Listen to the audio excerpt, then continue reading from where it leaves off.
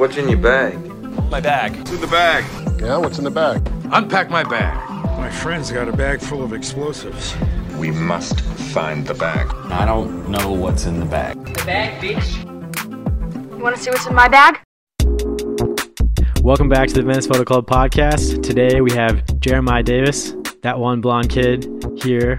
Thank you for coming out, dude. What's happening? We came a long way. Stoked to be here. I can't believe we haven't done a podcast yet. You've basically got all my friends on the pod, and we're sliding in at the end. I'm stoked. It is coinciding with the Q4 2021 drop feature article. We'll talk a little bit about it, but if you want to check out that full article on his story, check out Q4 2021 zine. You can find it at a local coffee shop. Didn't make the online. preview on the Instagram shout out, but who's keeping track? I think someone just told me about that, but it's in there. Dig deep. I'm hyped. It's a good article. It's a good article. It's supposed to make the previous scene, but we refined it and made it better. So give it a peep. DM me if you read it because I want to talk about it. Let's talk about it. We're gonna hop right into it. So, Jeremiah, what kind of bag do you use? What kind of bag? This is actually very important. It's been like a very nerding out moment, and I feel like I'm just like waiting and pushing off the day that I have a roller case, you know, one of those like suitcase camera bags. I don't have that yet, but I'm kind of ashamed that I don't. I should just commit to it and be not cool, but save my back. I have a low pro sub thing, and I'm looking at it, but it's like the tactical kind of looking one. Wow, I'm really blanking. It's the Low Pro. I think it's called Low Pro Tactical 2 or something like that. It's the second version of the backpack, and it's. I remember like the tour manager for Tiesto had it, and he was like the tour manager, but he had like a quick little camera DSLR thing. And I was like, this is really cool and practical, and I ended up switching to it, and it has waist straps, which was the big selling point. And then I fell in love with other aspects of it, but that's the bag. How long have you had this bag? I would say this is my second purchase of it, so I reordered it. I gave away my other one to Hudson, who works with me full time, and I'm you don't realize how bad your bag is and old and unsupportive it is until you get a new one and you're like, oh, that's what padding on your hips or your shoulders is supposed to feel like. I've had this bag for like 3 years, and like that bag style, and then this last one I've had for about a year. What is your favorite detail about the bag? Ooh, detail. Honestly, I'm obsessed with it. I geek out. I got so excited thinking about all the little details of it. Waist straps. No bag matters unless you got waist straps. They're just blowing your back out if you don't. My backpack's like, it gets like 70 pounds sometimes, and it's like, can't be doing that without waist straps. So, what camera is in the bag? Camera in the bag. Exclusively Sony. #Sony Alpha. Go get yourself a Sony. Promo code 1000% off. I shoot Sony, and I am like a unofficial Sony ambassador.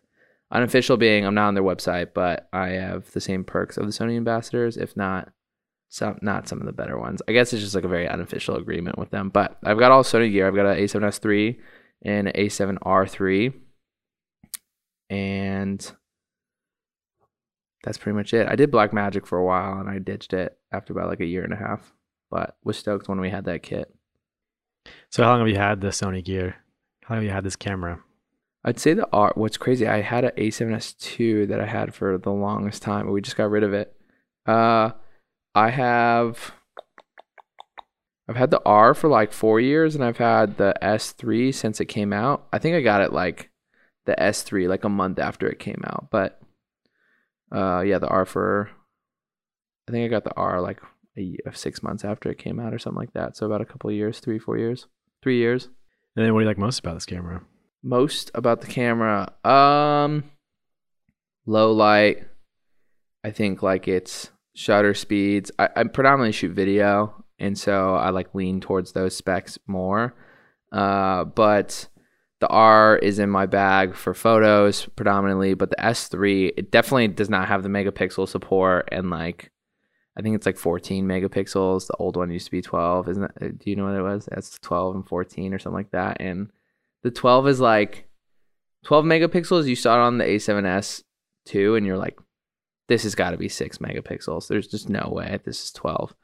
And then 14 looks like a night and day like difference. And I kind of just, for the convenience sake, I'm starting to take photos with A7S III, which is wild.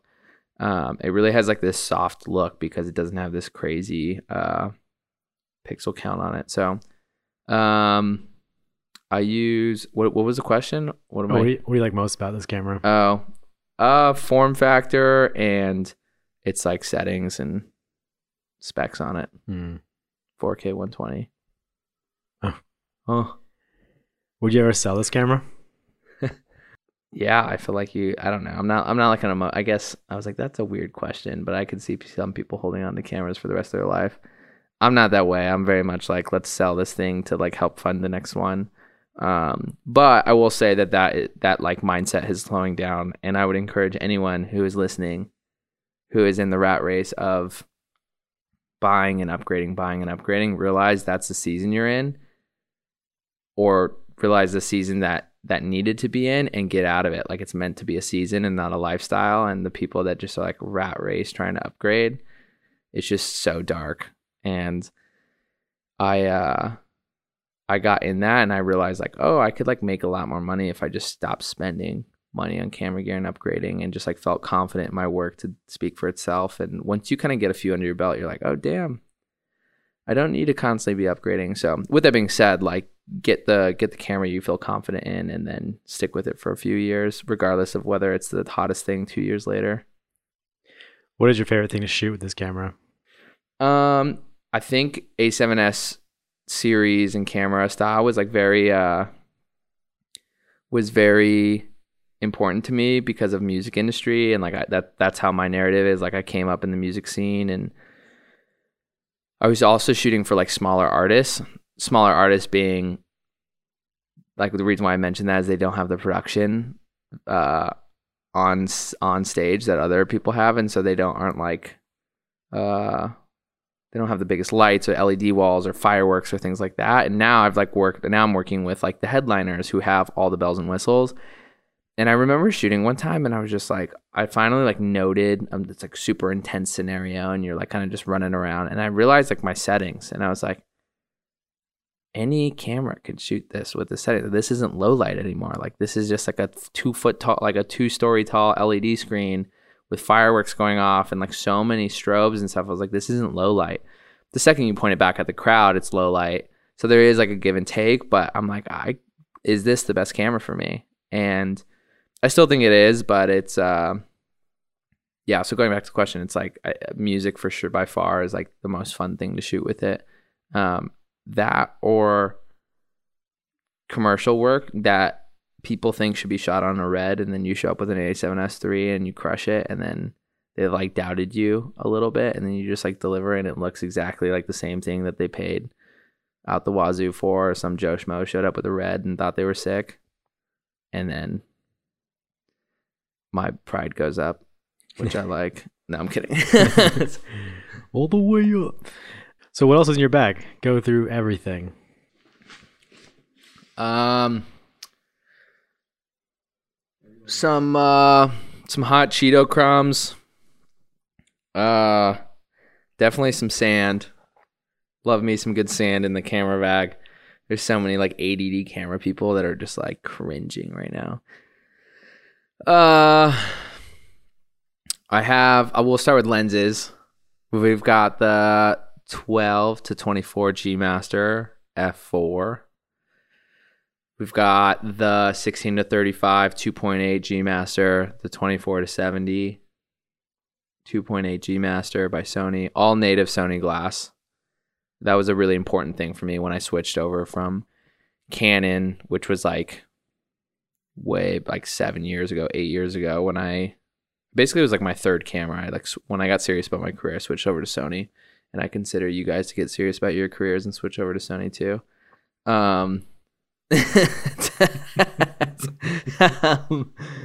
Trying to think. So yeah, being a native glass was super important. I've got the 24 to 70, and then we've got the 85 1.4 G Master, and then actually the only non-native thing I have is the Sigma 35, and it's a 1.2, and I wanted a 35, and I wanted like an artsier, like an art series lens that had just like that. It had the like thing that you paid like $200 for that like literally no one would ever notice but you. I wanted that thing, and that was the 35 1.2.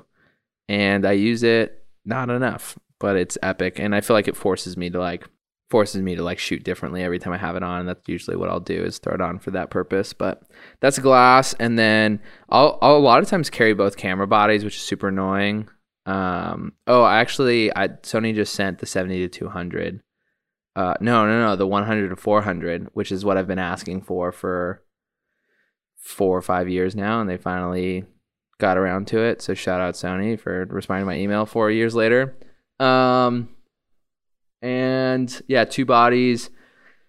I'll usually have anywhere from like 5 to 8 batteries.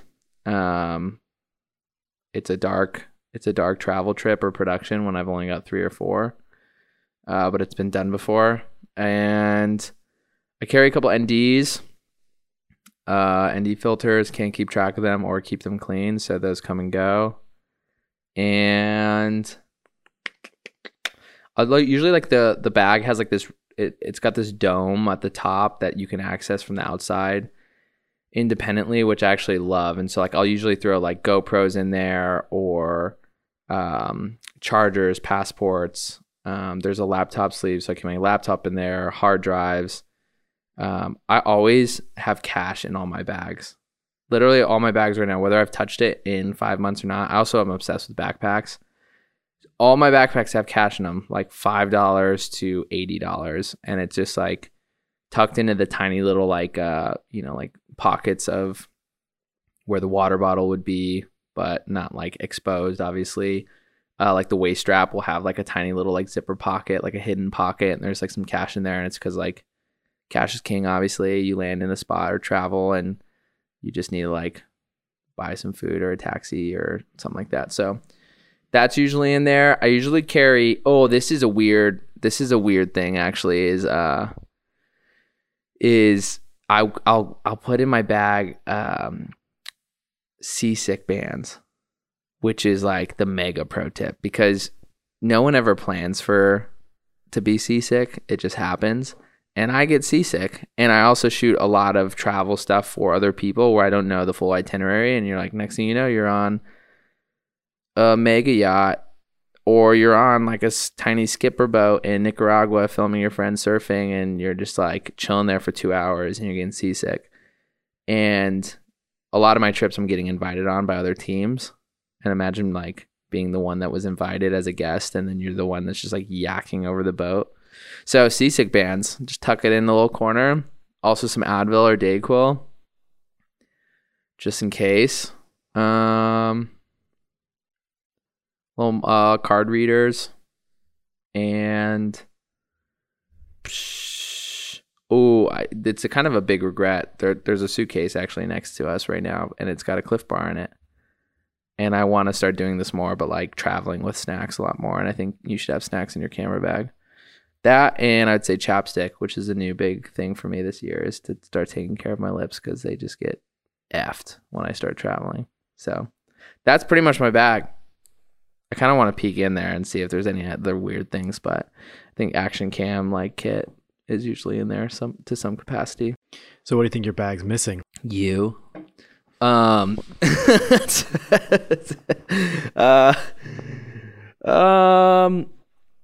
is it missing? Honestly, nothing. It needs to get reduced. Like, nobody needs to be carrying that much stuff, and I'm over it. Like, I'm over having 2 cameras. I just want to have one, and I also want to like build kits. I totally have the space in my studio to have like a closet where I like go and put my bag next to the closet. I'm like, what gear do I need for this trip? And I load up the backpack, which requires you then to pack every single time. And I feel like I'm like out grabbing my bag for a different occasion every 3 or 4 days. So I just kind of like leave everything in the bag and always bring everything. But then you're just overwhelmed with like all this gear. And you're like, well, I have every lens to choose from. And I'm like, I sound so pretentious saying that, but like I'm like so stoked to be able to have that, like such a great problem to have, but it is a problem. Like I was the kid who like spent his entire summer money and his parents saying, you will have no summer money if you buy this camera. And I was like, this will be my summer. Like I will go out and shoot for fun and that will be my fun. And like to scale and like navigate Craigslist and like love the upsell of Craigslist and the hustle of that to now having Sony send you stuff is like the dream, but also it is like becomes an issue if you don't manage it. You like having everything at your disposal definitely doesn't mean your life's easier. So I think like I don't want anything else in my bag, to be honest with you. If anything, I want a great ND system that just is like very seamless, which I just don't think exists because you need like to always be swapping things and changing stuff out. And I have like very much like a run and gun shoot style, especially if I'm shooting Sony with my in-house camera kit. If I'm shooting like on cinema cameras and stuff, then we just rent and I just like have an AC that just hands me what I want and it's a great day. Oh, he's got a lot of questions. I skipped the last question before this one. What is your favorite non-camera body piece of equipment / accessory? How many basic baddies said a drone on the podcast? A lot, I'm sure. Favorite? Oh, I usually hold a Rode mic too sometimes. Basic. Sorry, what's my favorite non-camera piece of equipment that's in my bag? It's not like a anything associated with the camera. Mm-hmm. I mean, it can be a lens or whatever, but just non-camera body. Camera body, non-camera body. It's really dumb and weird. This just came to mind. I don't know if this is my favorite, but there's like a rain fly underneath the camera that just like flops up and over, which like you never really need, but when you do, you just kind of like putting it on while you're like looking over to see who notices like the fact you have one of those and just wait for the reactions. And then when it hits, you're just like, damn straight. Damn straight. I got this rain fly. Where's your rain fly? And it's hidden too. It's just so integrated into the bag. It's great. My favorite thing, I kind of like at the 12 to 24. If you're using the 12 to 24, you're doing something fun. Like you're in a helicopter, you're in a plane, you're in a DJ booth, like you're somewhere sick if you need a 12 to 24. So that's always a good time. Or you're just being weird and artsy, shooting on the streets like a sicko with a 12. So this is rhetorical, but do you travel with this bag? Severely. Aggressively. Chronically. Aggressively. Me in this bag and the amount of times it's thrown out my back traveling, we get after it. When you shoot for yourself, what camera are you shooting with and what subject are you shooting?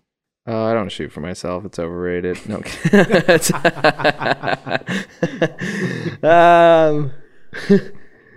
Shooting for yourself, what do you shoot with and what lens? And what are you shooting? Like what subject? Oh, yeah. I love shooting like people who have extreme niche talent. So if you're like a dope dancer or a painter or you like make custom candles or are a talented musician or whatever, that's what I love shooting. Now that would, if you go one step further, it's like an action sports space. I love shooting like skates or skydiving or things like that, and then integrating some sort of like lifestyle street aspect to it. So it doesn't have to be the best skater, and if it is the best skater, it's like, how do we show this like off skateboard presence while we also show off how talented you are and like pay tribute to that. So we shot with Nigel Houston, and that was like a big thing. It was like, how do we integrate like your narrative? It was like a campaign for movement watches, and it was like, how do you how do we showcase like the tagline till death in your skating and like get this raw soundbite that isn't like a scripted thing? And I just like had him skate and interviewed him and just got a cool couple sound bites from him, but it was like this cool authentic moment. And yeah, I think shooting with Sony is like the move and just like super fun. I also like, I'm moving more away from it, probably just because I'm like working with a team now a lot these days. But the Ronin S, like I had the prototype Ronin S, and like I used it for 2.5 years, and it's like that thing went everywhere with me, and like I just was always on a Ronin S, and there was no setup time or anything. I just slapped it on and went. So that's probably my kit: Sony A7S III Ronin S and a 16-35. Call it a day. Don't post anything on Instagram because Jerry's taking over the algorithm. Getting this man all choked up on the podcast. That's right. So what is your favorite style of photography? Portrait, landscape, street, lifestyle, documentary, and product? I'd say lifestyle and commercial. Like the blend of the two. Like when there's like a commercial campaign that wants to like celebrate a specific kind of lifestyle. I love that challenge of like paying tribute to like whatever lifestyle we're trying to shoot and then integrate a product into it and make it feel real. And I think a lot of people, like that's the golden struggle of marketing. It's like, how do you force this product down people's face, but also act cool? And I'm like, I will be that person. I will make sure you look cool and your product is in it. See you on delivery day. If you could only use one camera for the rest of your life, what would it be? Definitely the BlackBerry 2. Do you guys remember that? I didn't have the BlackBerry. I wish. Favorite camera? Or if I can only choose one camera to shoot with the rest of my life? Shoo! Oh, this is getting intimate. Oh man.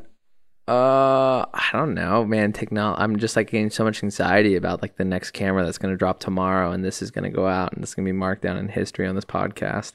Man, I mean, I feel like I would just say I feel like I'm living my camera dream right now. Like, I don't know if I would want a bigger and better camera. I also have never shot with this one, but the A1 for Sony seems like the one-stop shop. It's also got like the super heavy price tag associated with it, and I want it, but I'm like just totally content and fine with what I have. Although I am shooting on one camera body predominantly, but every now and then we need 2 cameras, so it's like for the specific project we need more camera bodies, so that's why we have it. But if I could sell both of them and just choose one camera, it'd be the A1. But that's a risky thing to say. I've never shot with it, so it's like getting married to someone you've never seen before. What is your favorite lens? You know what I feel like I don't have, actually, to just derail half of this podcast, is the 24-1.4 or like a 1.2.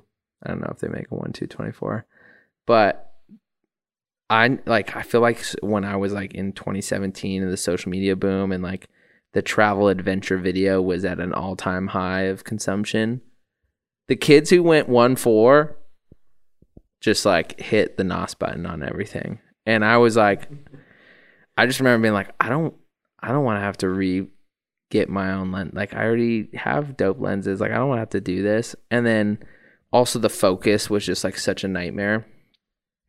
I probably should have done it and my work would be like a little bit more elevated. But even now I'm like, it's hard to shoot 1.4 in video without being like very choreographed. And I feel like a lot of my work is not hyper choreographed, so it doesn't blend well. But I feel like the whole grass is greener on the other side. I'm like, 24-1.4 makes sense for everything. And people have now proven that you can shoot lifestyle and like lifestyle video campaigns and travel films. And obviously it's a great portrait lens and things like that. So maybe, I guess 24 is not It's now become it. I feel like people say it's a wide angle, but it's not really. I don't consider it a wide angle. That 24, 28, 35 is like the sweet spot. Sweet spot, yeah. Yeah. I don't know. One lens, 24 to 70. 20%. Me in the middle. So what is your dream camera? It could be a real camera or you can make one up. Ooh, I like this. Some people have like a dream film camera. Some people. My dream camera? Oh, wow. My dream camera, my dream camera shoots in a circle. Actually, this totally makes sense, and I'm about to blow your mind. Snapchat spectacles, you remember those? Did you ever use them and save it to your phone? When you saved it to your phone, it gave you a export, like a 9x16 or 16x9 export of a circle, and your video was shot in a circle, almost as if like your like lens was detached or like not meant for that camera body or whatnot. And you got to choose which aspect ratio you wanted that to be in. So if you were posting it on Snapchat, and the idea for Snapchat was that you could be watching it with your phone in vertical, and you could turn your phone sideways, and it would just seamlessly go. And if you draw a big circle and then you have your phone in it, or just put your phone on like a table, and if you spin it in a circle, that's how wide your frame would be. And imagine if that was like in the zone. Does this make sense? Yeah. Yeah. So like imagine if you're Sony. I genuinely actually think this is the future, because aspect ratios are the biggest headache right now for the entire industry, from social media to feature films. And it's like, if you could just shoot like with a Alexa Mini as a circle and figure it out later, what was that platform that like it kind of flopped, but it was like this massive platform that it was like full TV shows, but there's a bunch of billboards for it. Yeah, it was massive. Is it Quibi? Quibi was basically that. But what Quibi did was, instead of having a camera that could shoot in all aspect ratios, they just came out with like a way to process, all these films that were shot in 8K or 6K or whatever, and they were like, oh, we'll just reformat it, and we're going to create a platform by going the extra mile to reformat this for mobile. And obviously they tried to do the original route and yada, yada, yada. But realistically, they were just like, we're going to put feature films and TV shows and shoot and have them capable for vertical and horizontal. They did horizontal too, I think. I'm not sure. And I mean, regardless, it's like they definitely were trying to be like the premium vertical side of it. Snapchat has done the vertical and the horizontal thing, and they found a way to capture it on sunglasses. I think it's being insanely overlooked. You would have to reestablish sensors, and if you just think about like how many sensors are being shot, or sorry, how many sensors are being like mass produced, if you turn that machine off now, we still have to sell 1 million cameras before they can like even start. They have to get rid of that old inventory to then switch to a circle, and it would be a slow rollout. One camera would do it, and it would get integrated later. But like, if I'm like Black Magic trying to be like the industry disruptor for like the independent filmmakers, like put out a circle sensor that can, and even if it was like hard physical buttons on your camera that you could be like, oh, I want to shoot this in like vertical, or I want to shoot this in 4:5, or I want to shoot this in whatever, you could just punch it in and you knew you were getting a 4K image out of it. So it would really probably be shooting like 8K, but you knew like whatever aspect ratio you went to, it had to like compress it or reformat it. It's either you shoot in a circle or you have a sensor that can physically rotate in it. So the current present day thing, but you can actually rotate it in camera, which you got to believe like you can like, electronically dust off your sensor and it puffs some air through it, and you can like, the mechanics of your shutter already moving in a certain direction, it should be able to move vertically. Anyways, that'd be crazy. I sound crazy, but when you're 20 years from now, you're going to say, damn, that one blonde kid, he had it first. He had it first. So dream camera is a circular sensor. What has been your favorite place to photograph? Man, I haven't been taking a lot of photos, which has been the downfall of working so much. Basically, I would say Favorite place to take photos. There was this sick alleyway that had a pink wall in downtown LA we had a blast shooting at. But I didn't shoot that much. I was more like directing a lot of stuff and just supervising a shoot. Out, like I would say Alabama Hills or Mammoth Mountain. Like I've been having a blast with. We were in Mammoth for New Year's and we shot this like epic, like the Owens River. That's not any crazy hidden secret, but we shot the Owens River and it was amazing. And I had a blast. It was great. Restrike the fire to get out there and start shooting again. Where in LA would you like to go shoot right now? What would you like to say to Joe Byron right now? That was the same. That was the same delivery. Bring me to the White House. I would, if I could shoot anywhere in LA right now. Top of the U.S. Bank building. Psh, with a heli permit, just zipping around. Where in LA would you like to shoot next? Every question you ask me, I just want to say your house. Where do I want to shoot next? Just in the world. I've never. There's two places that I like. Not black. In LA. In LA. Where would I like to shoot next? In LA. Ooh. What's your next spot? And it's like accessible, or it's just kind of like a dream list.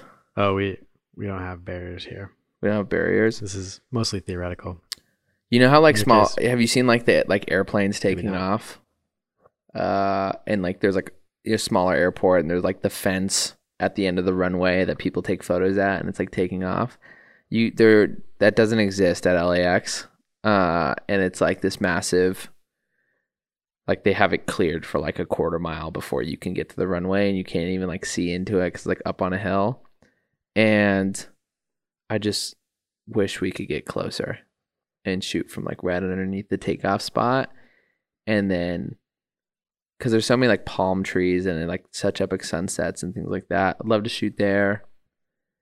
And I'd love to shoot at the end of the Venice Pier for a commercial production. I just want to rent out a pier. Why aren't piers like publicly rented? It blows my mind. Where in California do you want to shoot next? California, dang. I feel really intimidated because I know you are the road trip god and know every bit and stretch of planet Earth. Including California. This isn't true. It's very true. California. I want to say like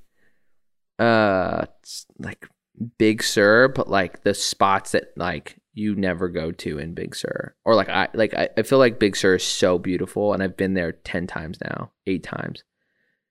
And I'd say the last 3 trips I've been to, I'm like, I'm just going to go to places I've never been to before. Or just go get lost and like drive down roads. And I still spend 80% of my time or 60% of my time at the places that everyone stops to. And is like, I just end up and I drive away and I'm just so disappointed. I'm like, oh, you gave in to the falls, or you gave in to like this like Bixby Bridge and all that stuff, and I'm like, dang it. So I would love to like go be in Big Sur for like 2 weeks and just go shoot like the back trails of it. Where in the United States do you want to shoot next? United States. That's a good question. To be honest with you, like and I've never been, but like Montana. Like I want to be on like a farm with like a pilot, like a Cessna pilot, and big skies kind of vibe, and like the summer, and like kind of like indie film vibe. I also just watched Hot Summer Nights, and it's given me that vibe. And I just like I want to go shoot something artsy in like a big field, or like the Interstellar like house, like go do some sort of like high fashion thing out there where it's like LA or New York high fashion shot in like Wyoming. Where are you dying to shoot next? This is outside the United States. Space? Space. That's a great point. You know what? I'm excited to go to space. I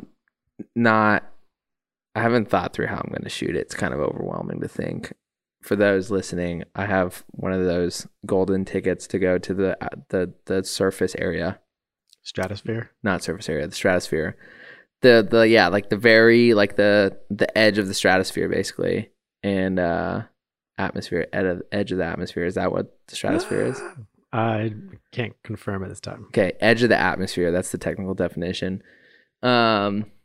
At least that's what I've been told. And so it's not technically space, but it's the edge, and it's like right before it. And we're going with worldview, and it's epic. And I'm going to shoot something epic, and I haven't thought through it because we're probably still like a year or two out. But I want to shoot it in like a really unique and weird way. And I know a ton of people are going up there to shoot stuff, and I just like want to come out. I just like everyone. They want to come out with like a unique image, and we're all going to have the same views and vantage points. And there's gonna be like 8 people in the room, and you're gonna see what other people are doing. And it's like you could run that route of seeing what other people are doing, or you can come in there with a game plan. I'll have a game plan for sure. I just hope it's different. But I'm more excited about Dubai and Iceland.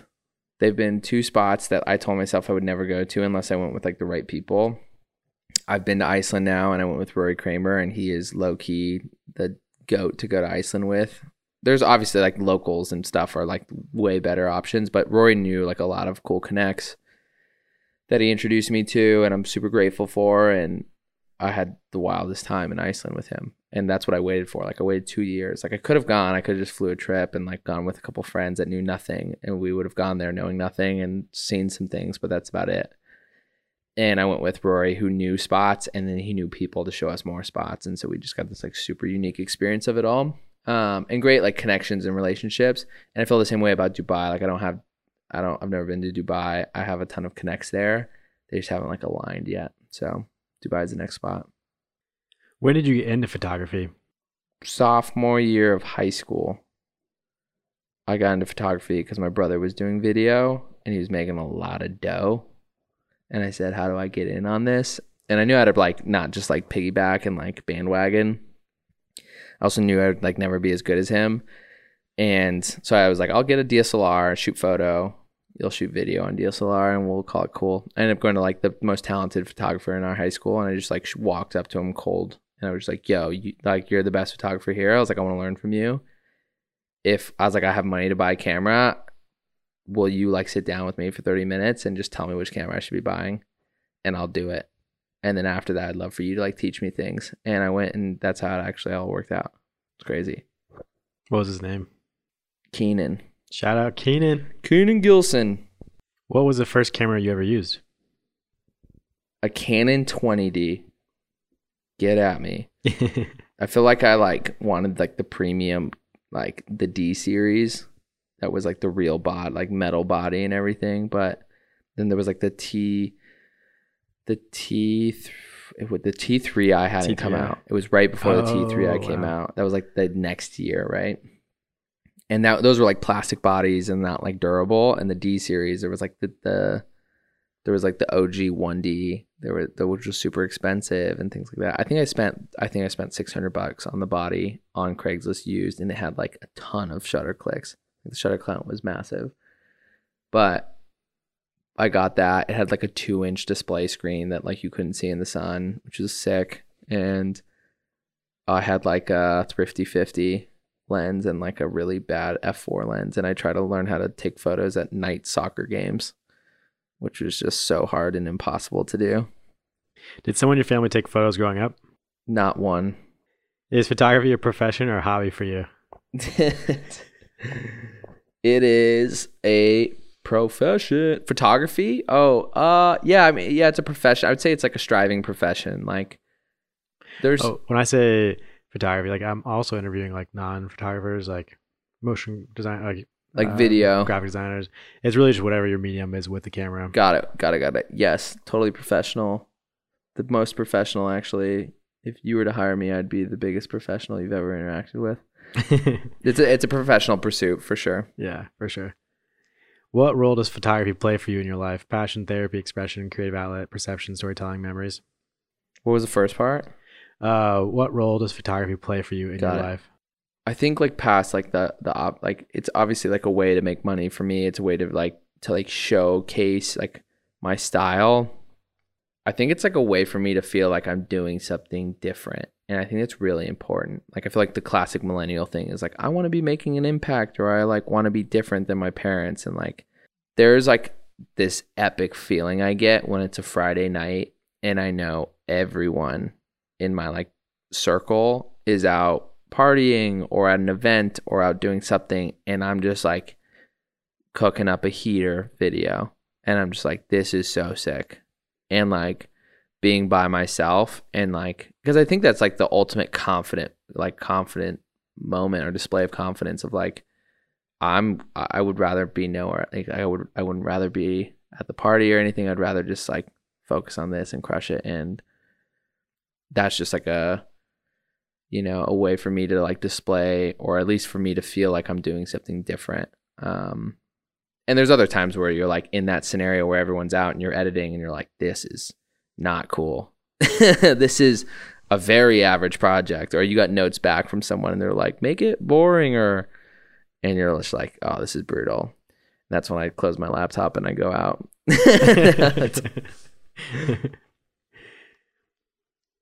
How has photography changed for you since COVID? So I work with a team, and basically like we put whoever should be on the project to lead the project. And my role a lot of the time is to take care of like A-list artist campaigns or their projects, specifically, the bigger clients, the ones that are more, you need to have more like intuition or insight or personal experience with like action sports. So like if I'm directing like a skydive camp, like I did one for Wix.com, like the website builder, and they wanted to do like a skydive fashion show. And it's like, I should do that because I understand skydiving so much more. And what happened during the pandemic was everyone's marketing budgets went away, right? So the campaigns became less of like, hey, we've got some money to like build our brand. Like, let's put out a video piece. Like, let's put out a lot of videos that just make us look cool and like educate people on like what we stand for, right? It's like the secondary thing versus like, let's make a video showing people how much this costs. This costs $19.99, and let's shove $19.99 down people's throats. It's like all the fun brand building projects went away, and that's what I focused on and enjoyed to do, and kind of like worked my ass off. So I had the luxury to work on stuff I really enjoyed. And then the extra stuff was like pushed off to the team, and I would support them and build the creative and build like what made sense, and would see the final product. And then we always did like a 20 to 30% pass to make it feel like it was like not so on the nose of $19.99, but it felt like there was more to it. But the pandemic hit, everything turned to like, instead of this brand building, it turned to like ROI focused. And like the best way to track an ROI is just shoving down stats and value propositions down people's throats. So educating your consumer on your product. That's from the commercial side. So like projects moved like very commercially and less cool and authentic. And so to answer the question, like I wasn't shooting that much. Like I kind of was like, I had the luxury to have other people to do them, and I supported them. So it kind of became like a glorified producer over the pandemic. Like I just wasn't, I was editing about 20% of the amount I normally would. I was, on like doing so much more client conversations, and it was just like so, such a slow process because people just needed to get sign-offs from 10 times the amount of people. And then from the music side, music just became safe, right? It was like, let's do live streams, and let's do this. And then everyone became smart. Like, hey, this is our 4th live stream, and we now know we can get a live stream done for X amount, and we're not going to spend $1 more, or we don't need live streams are not cool. No matter what way you spin it and how much money you spend, it's not cool. So we're just going to shoot in our living room, and you're going to shoot a live stream, and we're not going to care. And so I turned down like 15 or 20 music industry projects in 2020 and 2021 because they just weren't cool. And they didn't care if they were cool. And I was like, all right, tight. Like, I'm not about it. Like, your song's average, and and this isn't creative. And like, why would I go and make that for a quick buck? Especially when I'm working with like artists that are watching me and trying to see me evolve with them and deliver on a higher scale. So it's like, why would I go make something that doesn't prove that point? Big thing to bite off, though. Easier said than done. What are some personal projects you're working on? The classic NFT grind has been a real thing. I've been working on that for 6 months now. Not 6 months. What's an NFT for non? NFT is a non-fungible token, which means nothing to you if you don't know what an NFT is. But there's 1,000 ways of describing it. Go YouTube it, watch it, educate yourself. But a non-fungible token is going to be a way, or an NFT is going to be a way for you to actually have ownership in what I'm making. And right away, I'm not like, if someone told me that I was listening to a podcast, I'm like, why do I want to own what you make? You're just like it's like the reason why you don't want to own the guy's art on the boardwalk, like unless it's crazy cool. I think what I'm going to make is crazy cool, but beyond that, it's going to be in collaboration with like A-list artists that I've worked with in the music industry. It's going to have the support of them. It's going to be with other photographers and videographers and tastemakers in the space that you may know or you don't, but you're like, you're like, damn, I'm really glad I stumbled across this because this person is like super niche and talented, similar to like finding that song that nobody knows about. And it's like, that's what this is going to be. So a lot much bigger, way bigger than just like my own art, but the vessel to display everyone's art that I'm collaborating with will be my artwork and my piece. Yeah, it's epic. Yeah, I'm hyped. Yeah. What else am I working on? NFT. We've got the Chainsmokers are back online. I don't know when this is launching. When is this launching? In a week? Yeah, probably this week. So they can say it, but like Chainsmokers are now teasing their comeback. They're coming back at the end of the month, and it's gonna be lit. So we're doing a 3-song live performance in New York City, and then we're also doing a 3-song live performance in Los Angeles. These are like home performance live sessions that are like in controlled studio spaces.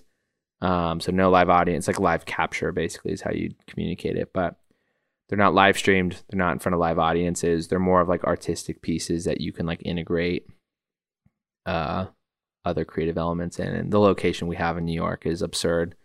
We're the first people to shoot an actual video production into it. Similar to when we shot at the Vessel in New York, it's like the same kind of format. Like we have exclusive access to a crazy venue that you typically can't unless you're the Chainsmokers, and it's blocked off for us for 2 days, and it's gonna be fire. So that's been a headache, but also amazing. We're hyped for it, and got a tour in April with them, and I'm also working on a cool like Sea-Doo vlog on like the personal side that's just like not a part of my deliverables as a Sea-Doo ambassador, but we just went on the most wild trip, and it's like a lot more raw with some cool montages for sure, but it's intended to be like longer format, a little bit more long, raw and long-winded. That's pretty much it though. If money were not a factor, what would you photograph? Shoo! I would just take selfies. I feel like we all need to take more selfies. Now, more if money wasn't an option or money wasn't a thing, a factor. I feel like if money wasn't a factor, like the only way in reality, if money wasn't a factor, that means you're just rolling in it, right? Let's just be real. Like I'm not gonna go to the fairy tale land of like if planet Earth did not have a currency, but if I was just rolling in it and I just never had to work a day in my life, I would just be approaching all these like A-listers so much more, which I could totally do now. But I would just come in so much cockier and just be like, yo, you don't, and it's like, it would work. It's like Lyrical Lemonade. Like Cole Bennett is a genius. He went to all these artists and was like, I'll shoot you a free music video. I'm just going to post on it's going to live on my YouTube. And I get all the stream revenue, which meant nothing back in the day. And now he's going to sell that for $500 million. Like it's wild.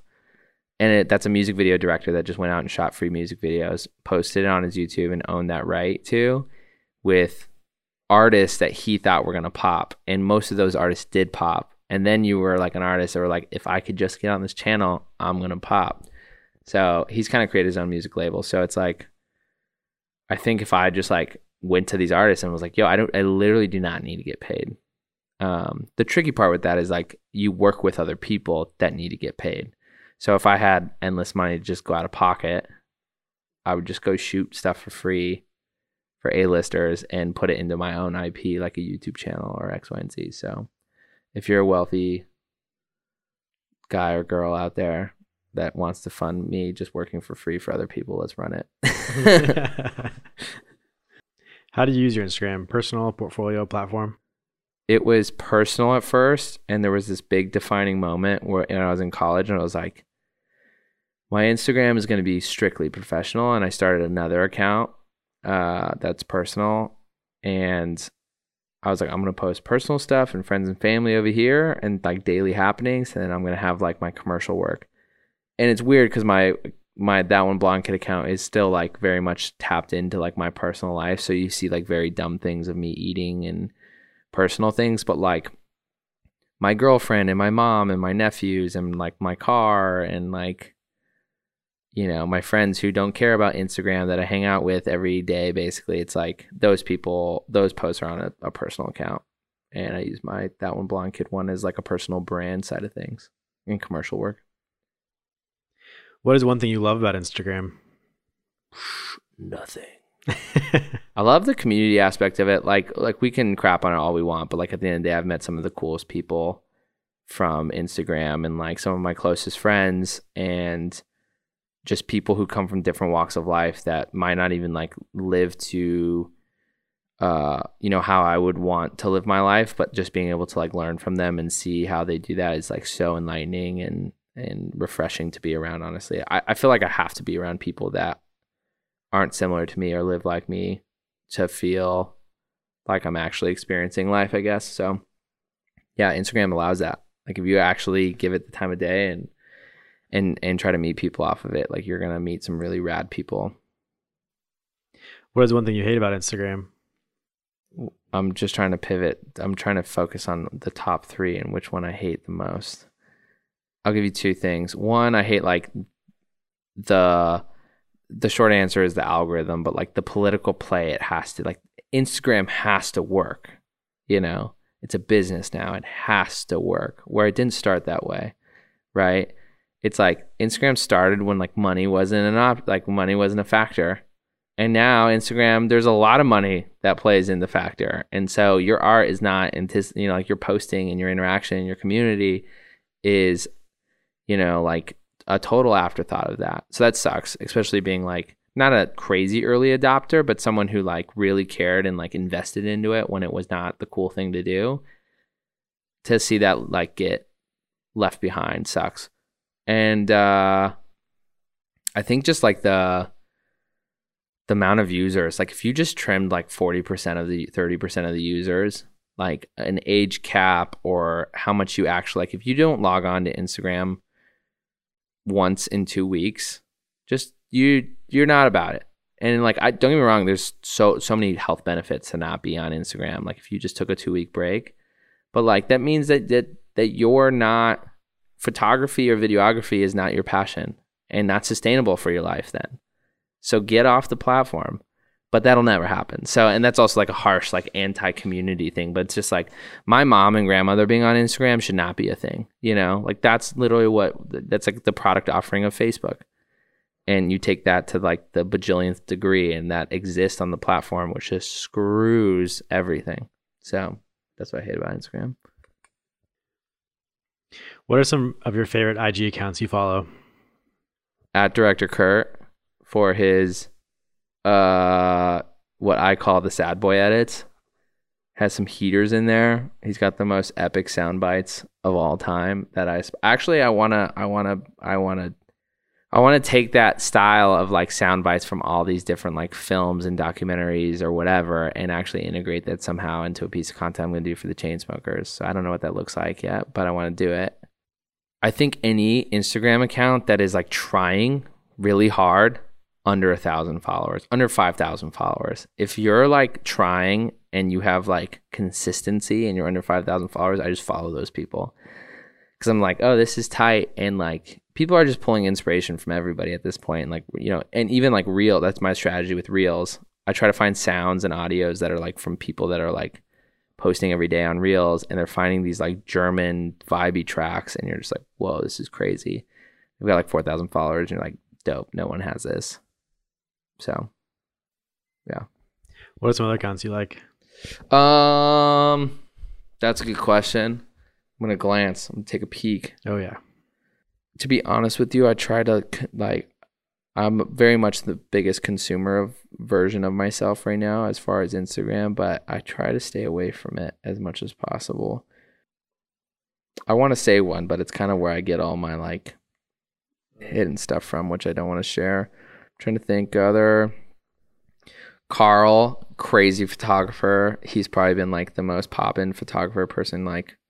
And what else? I'm trying to like kind of like the film curated feeds, you know, the ones that are like film grain, or it's like grain on 35 or whatever. It's like all these like, it feels like it's like a Tumblr mood board, but less like basic chick and more like we've all seen like the like epic car that like it's like an old 80s car that's like in the ocean and it's like half floating in and out of the water. Like everyone thinks they're super artsy when they post that, but it's been done 1,000 times at this point.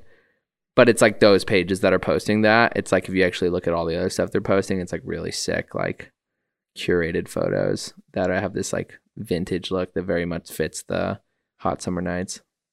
What is your favorite non-IG social media? Dude, TikTok is crack. It's wild. It's so crazy. I literally am like, do not open that. You will be up for another 3 hours, Jeremiah. It's wild. I like it for that. I'd say TikTok. It's the most entertaining thing right now on planet Earth. Like, it's what our parents thought funniest home videos was. They just like loved that, and it was like so innovative. You go on TikTok, it just hits way different. If your TikTok feed also sucks, it's because you're just watching dumb stuff. If you watch like, it's just the algorithm. It's a really smart algorithm. At first, when you first get it, they do the like 16-year-old dancing. And all it takes is like you just swiping past the 16-year-old 15 times. But if you don't have the strength to do that, then your whole feed is just going to be like Mick Janko's dancing because they think you like dancing. And if you watch the like comedian do his whole bit, they're going to start feeding you all this like comedy stuff. So anyways, my TikTok feed is fire. Do you post content on other social media? I you know what's crazy is my biggest platform is TikTok. I have like 450,000 followers and I haven't posted in 6 months. I had a couple videos pop, but it was all skydive related. And so everyone on that platform thinks I'm like they just want to see me do something extreme and like the next biggest stunt. And like, I don't want to protect myself. I literally don't want to go down that rat race because I know I'd love to go down that route. Like I would love to like try to Annie myself, like just one up myself with stunts and skydive stuff. And I just like, no, that's how Jeremiah Davis dies.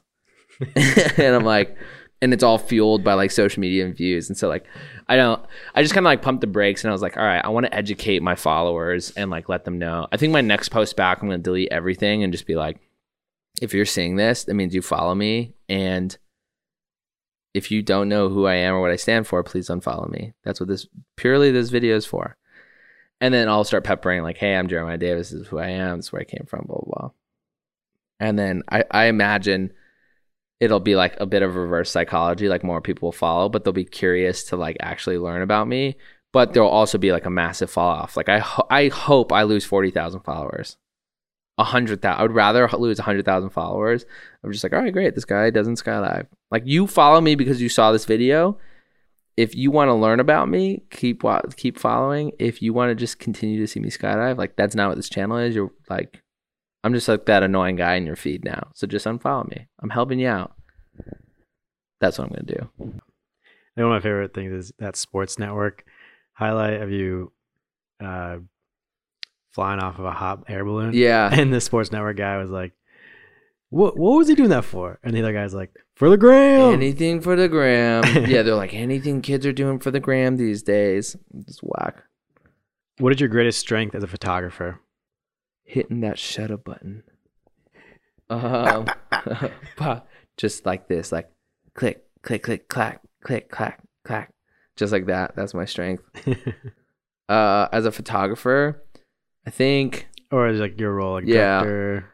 I think like my ability to like visualize the final product in the moment. Like I know when I'm shooting, I'm like, oh, this is how this is all gonna go down when I get to the editing bay, kind of thing. I can do that more in video than photo, but yeah, I think that's my superpower. What is your greatest weakness as a photographer? I feel like I come from this like run and gun, spray and pray mentality and got crazy good at it. Like if you just threw me into 100-person set right now to shoot something like a 60-second spot, I could do it. But it's not to devalue the fact that if you just like had proper preparation and like really thought through shots, it would come out better. And so I feel like I've had such great success with run and gun that I don't plan enough, and I'm getting better at that. But it's definitely a downfall. What is one piece of advice you have for your younger self as a photographer? I think like when I was in high school, I wish I like collaborated more and conceptualized more. Like I was conceptualizing, but I was like, I'm going to take a photo of a daisy through a glass and it's going to look weird. You know, like that wasn't like collaborating with anyone. I wish I would have went to like the cute girls in school and been like, yo, let's go shoot portraits. And like in the total professional way, and then go to like skateboarders and be like, I want to shoot portraits of you guys, and like not even of you skating. Like I just want to shoot portraits, and like done a portrait series of all these people at your school, or like get other people involved, I guess. And I think like I figured that out in college when I started focusing on social media a lot more, less photography. I started like, you know, reaching out to people and DMing people early on, and that was like a huge part of my success. But early on, like even learning, it's like just go collaborate with people, and don't collaborate with people you aspire to be or other photographers. Like collaborate with other people in different fields. So like find a dancer and be like, yo, like let me come shoot this, and just do it for free. What is one piece of advice you have for a new photographer? Photographer? I mean, I'd say the same thing. Like that was me as a new photographer, and I'm very like stoked on how my journey and like the route I ran, but just collaborating, it's key. Where do you see yourself in 3 years specifically with photography? I think specifically with photography, I want to shoot a ton more photos. Like I'm shooting photo and video. I think video wise, doing a lot bigger scale commercial directing, a lot bigger like creative directing in the music industry around their video campaigns or music videos or things like that. And then I'd love to do a documentary, and I'd love to like really exercise my ability to shoot, like really like develop my photography style. Like people, like I feel like I have a video style that took me 5 years to establish. Someone asked like, what kind of photos does Jeremiah take? You're just like, oh, he just like shoots cool action things. But it's not like very well defined. So I would love to, in 3 years, I'll have that defined. Where do you see yourself in 10 years specifically with photography? 10 years, shooting my family photo with my little nugget of a kid. Yeah, on a self-timer. Yeah, bango. That's a great question. I have zero clue, and I'm totally okay with that. If you could time travel and bring back photographs with you, where and when would you go? Wow, this is such a you question. Only you wish you can go back in time and just see these past or future and bring those photos back. Man, I would love to see the photos, like lifestyle, daily living, candid photos, but also like the artistic ones from like Mars when people are living on it. And it's just like, you know, like the vintage Mars photos. Because like, you know, when we go to Mars, all the photos that's ever taken are going to get sent back and that'll all be documented. But I want like the disposable film that was like taken like off record that no one knew was even out there in Mars, and that he like snuck it into his bag, and it's like, yeah, I had a film roll and I snapped this, and it's like the debauchery that was really going on that couldn't be communicated to Earth. I want like the blurry photo of like someone taking a hit of a joint or something on Mars, or like, you know, like the vibey like shot of like watering, you know, instead of watering the plants and like you being resourceful, it's like they're like spraying it up in the air and kind of like posing to the camera and being like, yeah, which is like the dumbest thing you could probably ever do on Mars, which is why I'm not going. Using life-saving resources for fun, which is what we do on planet Earth every day. That's what we do now. Yeah. Consume. What is the most exciting thing about the future of photography technology? Gear, AI, speed, storage, AR, VR. Faster hard drives. You know what? Actually, it's I'm just gonna come out and say it. I think like I had like 2 days of frustration where I was like, why doesn't just like Google Gmail just know what I want to say to this? Or why doesn't my editor just know? Like I can, in my head, it is insanely clear. Like I could walk through, like I feel like I could audio message what I want a movie to look like after seeing all the media, and then if you watch it at the end, it's exactly what I said. And it's like, I'm so frustrated that like technology, like I can't just like think that into existence. And I'm like, oh yeah, Elon and Neuralink. And I was like, first I'm like, I'd say I'm fairly on the conservative side of like lifestyle and living compared to the average like LA person and creative. And I'm like, no, I don't want to do Neuralink. Like, I don't want to have a chip in my wrist. I lean on that side of things. But I was like, I would do Neuralink. You know, like if I could just think things. And I ran into somebody who didn't say like, I wish there was Neuralink, but he was just like, aren't you just ever frustrated that like you can't just like think this stuff and it happens? Because it's so basic. It's like sending an email or sending this, but it like takes that like human touch, obviously. So that's what I'm excited. And it's in a sense, if it wasn't in you, like a chip or something like that, you could have like an AI assistant who just gets to know you over time. Ooh. Like an AI have you seen the movie assistant Her? editor. Side. Yes. Oh, so weird. It's so good. Maybe we rewatch that. Yeah. Is there anything you would like to tell the listeners? Good morning, Venice. Nom. Come to the club and help out. This is you know what? Actually, this is real. I feel like I've been able to see the Venice Photo Club come about from conception of just being like, hey, this is like a cool idea, and then becoming like what it is today, which is like incredible, and it's got an incredible future. But a club is a club, and I think like at some point the club has to run the club versus one or two people behind the scenes making it happen. And so like if you're listening to this podcast, like buy the zine, support the zine. If you're in the area, like come by and hang out and meet people, because that's what gives like the Venice Photo Club its like special powers. And then and the space is like having a community, and then and like supporting the people in the community. So whether it's like, you know, the coffee sponsor or the beer sponsor, or, you know, the art on the wall, like I think people come by and they like get comfortable versus realizing like, oh, I can buy this off the wall. Let me buy this because I thought it was cool. You know, like just because no one else is doing it doesn't mean you shouldn't. So support it, be about it. And yeah,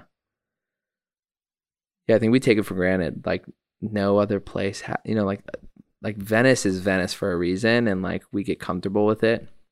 But in reality, it's like we have a clubhouse in an alleyway. It's somewhere in Venice Beach that like is supporting creatives, and like you can show up and hang out with cool, like-minded people. And it's like that doesn't really exist that many other places. And if it does, it's not as casual and cool. So yeah, take advantage of it and support it and get involved. If the listeners were to follow you, what can they expect? A whole lot of screaming. I used to scream more on my story. I used to scream way more on my story. And it's like so many people are like fans of my scream, which is the weirdest thing. But no, I think like I skydive, I do like a lot of fun personal stuff, but then I also work my butt off, and like I don't have like I don't keep track of days most of the time. Like I really don't know what day it is. It's because like if I need to work and get this project done, great, I'm gonna go do it. And they're like, oh, it's a Sunday, and I usually find out what day it is because I'm asking someone to do something on like an off time or hour, and they're just like, yo, I don't live in that world, and I'm like, oh my gosh, I'm so sorry, like so. I'm like skydiving on a Monday, and then I'm like on set Monday night, and then working till 2 a.m, and then I'm like between, like I'm on set until 2 a.m, and then I'm like editing from 2 to 6 a.m, and I'm like loopy in my editing den and just like posting on my story. And then you see this like official commercial come out on my feed, and it's like very professional, and it's like Jeremiah for Adidas, that one blonde kid for Adidas or something like that. And it's like this blend of being professional and also the true version of myself. Hop on over, give it a click. It's free. I feel like that's the new line everyone's saying on YouTube. It's free. What can people hire you right now for? I've been on a sarcastic roll, but I'll skip this one. I would say like creative development, strategy. A lot of people are like, what is that? Basically, I'll create your idea and then make it make sense to spend money on, and then prove why it makes sense after the fact. Actually, before the fact. And then actually like the actual content capture of like going out and shooting it, full production service of like hiring the models, getting the permits for the locations. We're going to do something with Red Bull. It's going to take us 9 months to shoot, and we're going to pull 20 permits that literally no one listening to this will ever be able to pull because it's just only Red Bull could do it.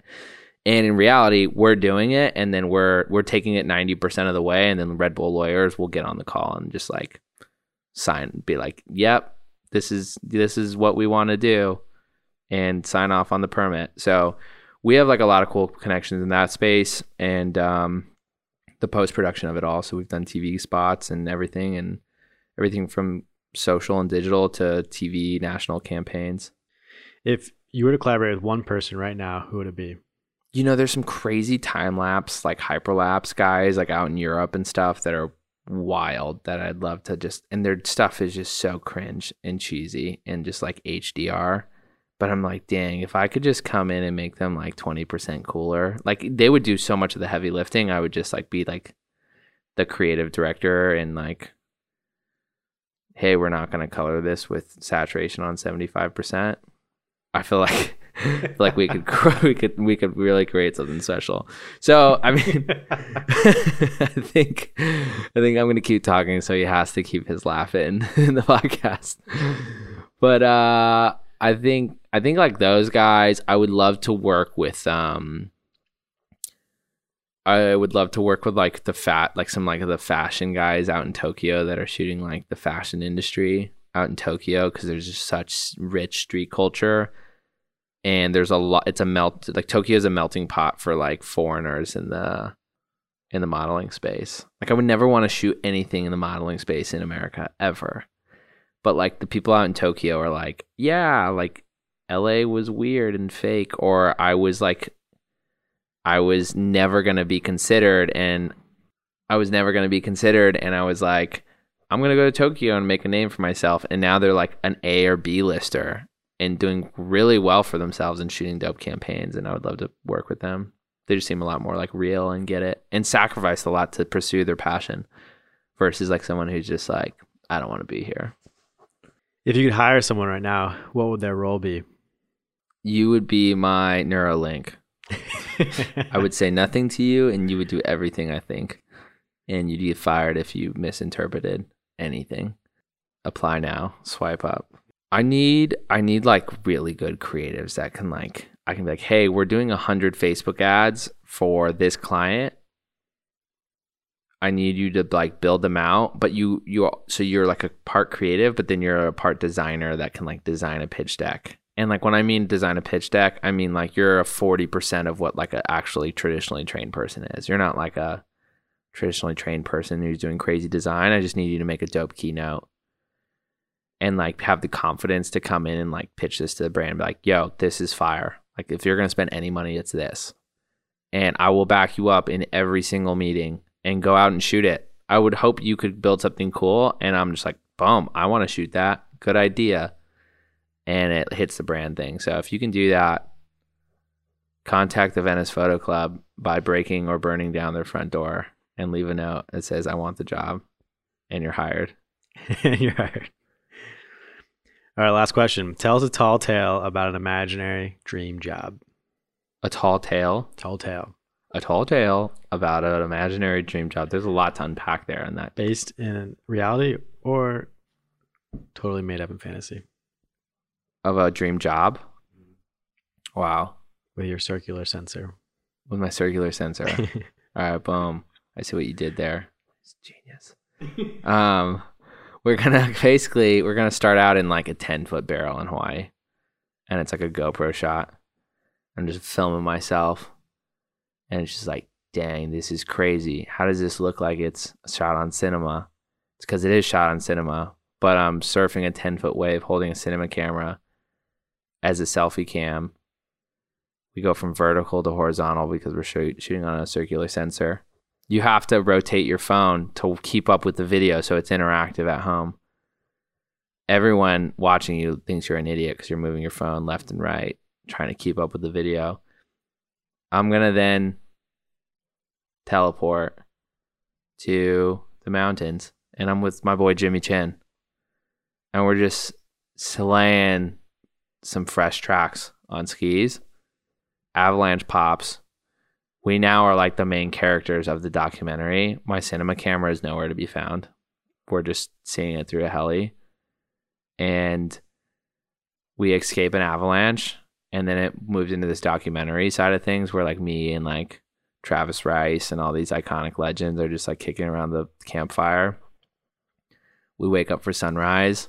And then the viewers are now realizing like, oh, this is like a teleporting vlog where Jeremiah is like a shooter editor and also talent. And then we base jump in the morning, we wingsuit. There might be some VR integration where for the viewer to get involved. And then I don't know how it ends. I'm still working on that part, but it's kind of like a Inception kind of vibe, you know, it just keeps getting crazier and crazier. But I'm sure people that are listening that have never met me or heard about me think I'm absolutely insane, but welcome to the club. Jeremiah, thank you for coming out, man. Yes, sir. It's really great to talk to you. Last thing, the zine, the feature. Give people some insider tips on the story, or does it not come fresh in mind? Because we did record it a while ago. Yeah, we did touch on a lot of points. Your background, transition during COVID. That's true. But it was written by Megan Armstrong. She's a legend. She's a legend. Shout out Megan. And I'm excited to write the next one on the next chapter, man. Epic. See ya.